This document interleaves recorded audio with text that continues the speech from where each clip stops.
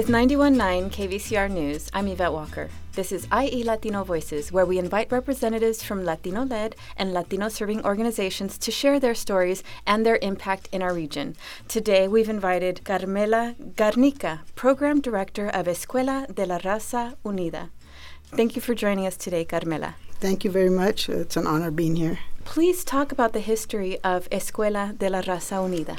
So it started in 1972, and it was a walkout with youth that walked out of the public schools. We felt we weren't being heard, and there was a lot of Latinos, so we picketed for 6 weeks, and then we had university students come down, and they were our instructors, and we started our classrooms at the park, local community park. And then we had some teachers who sympathized with us, and after school, they would go teach us at the park. And then from there, some of the youth went around town looking for a building, which is the actual building we're in right now.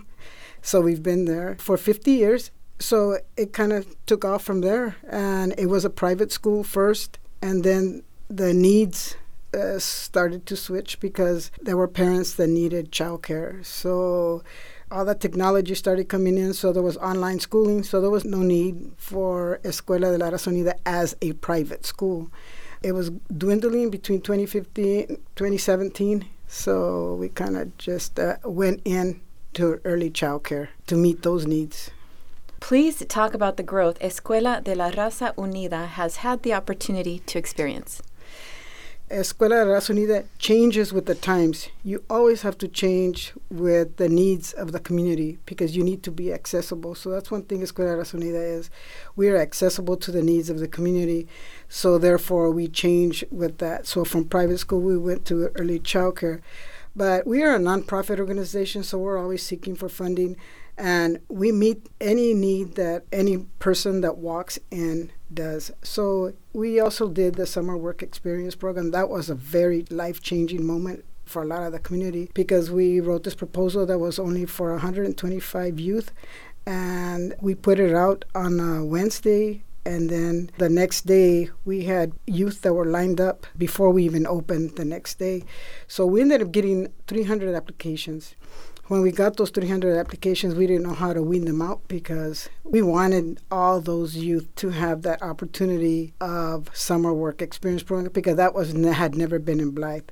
So we got funded, and it was for 3 years, and it was very successful. So a lot of those youth got placed within the community to work, and we taught them a lot, everything that goes with youth training, apprentice programs.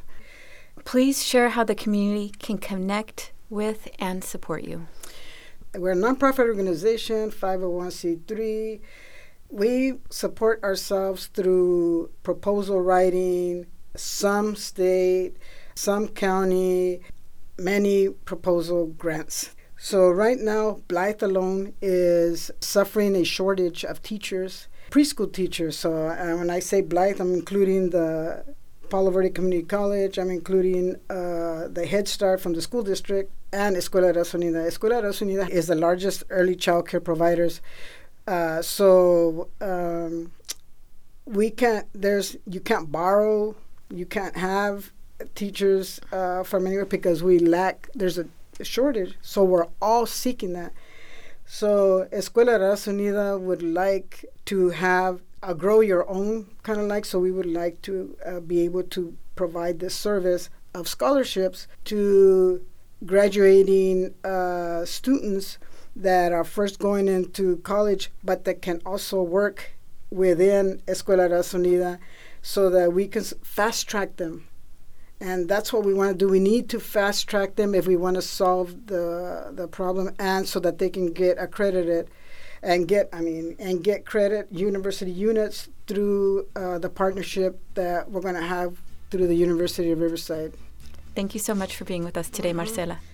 Join us again next week for IE Latino Voices. You can find this story and others on our website at kvcrnews.org/IE Latino Voices. IE Latino Voices is produced by KVCR Public Media and is funded by generous support from the Cielo Fund at IECF, uplifting and investing in the IE's Latino community. For KVCR News, I'm Yvette Walker.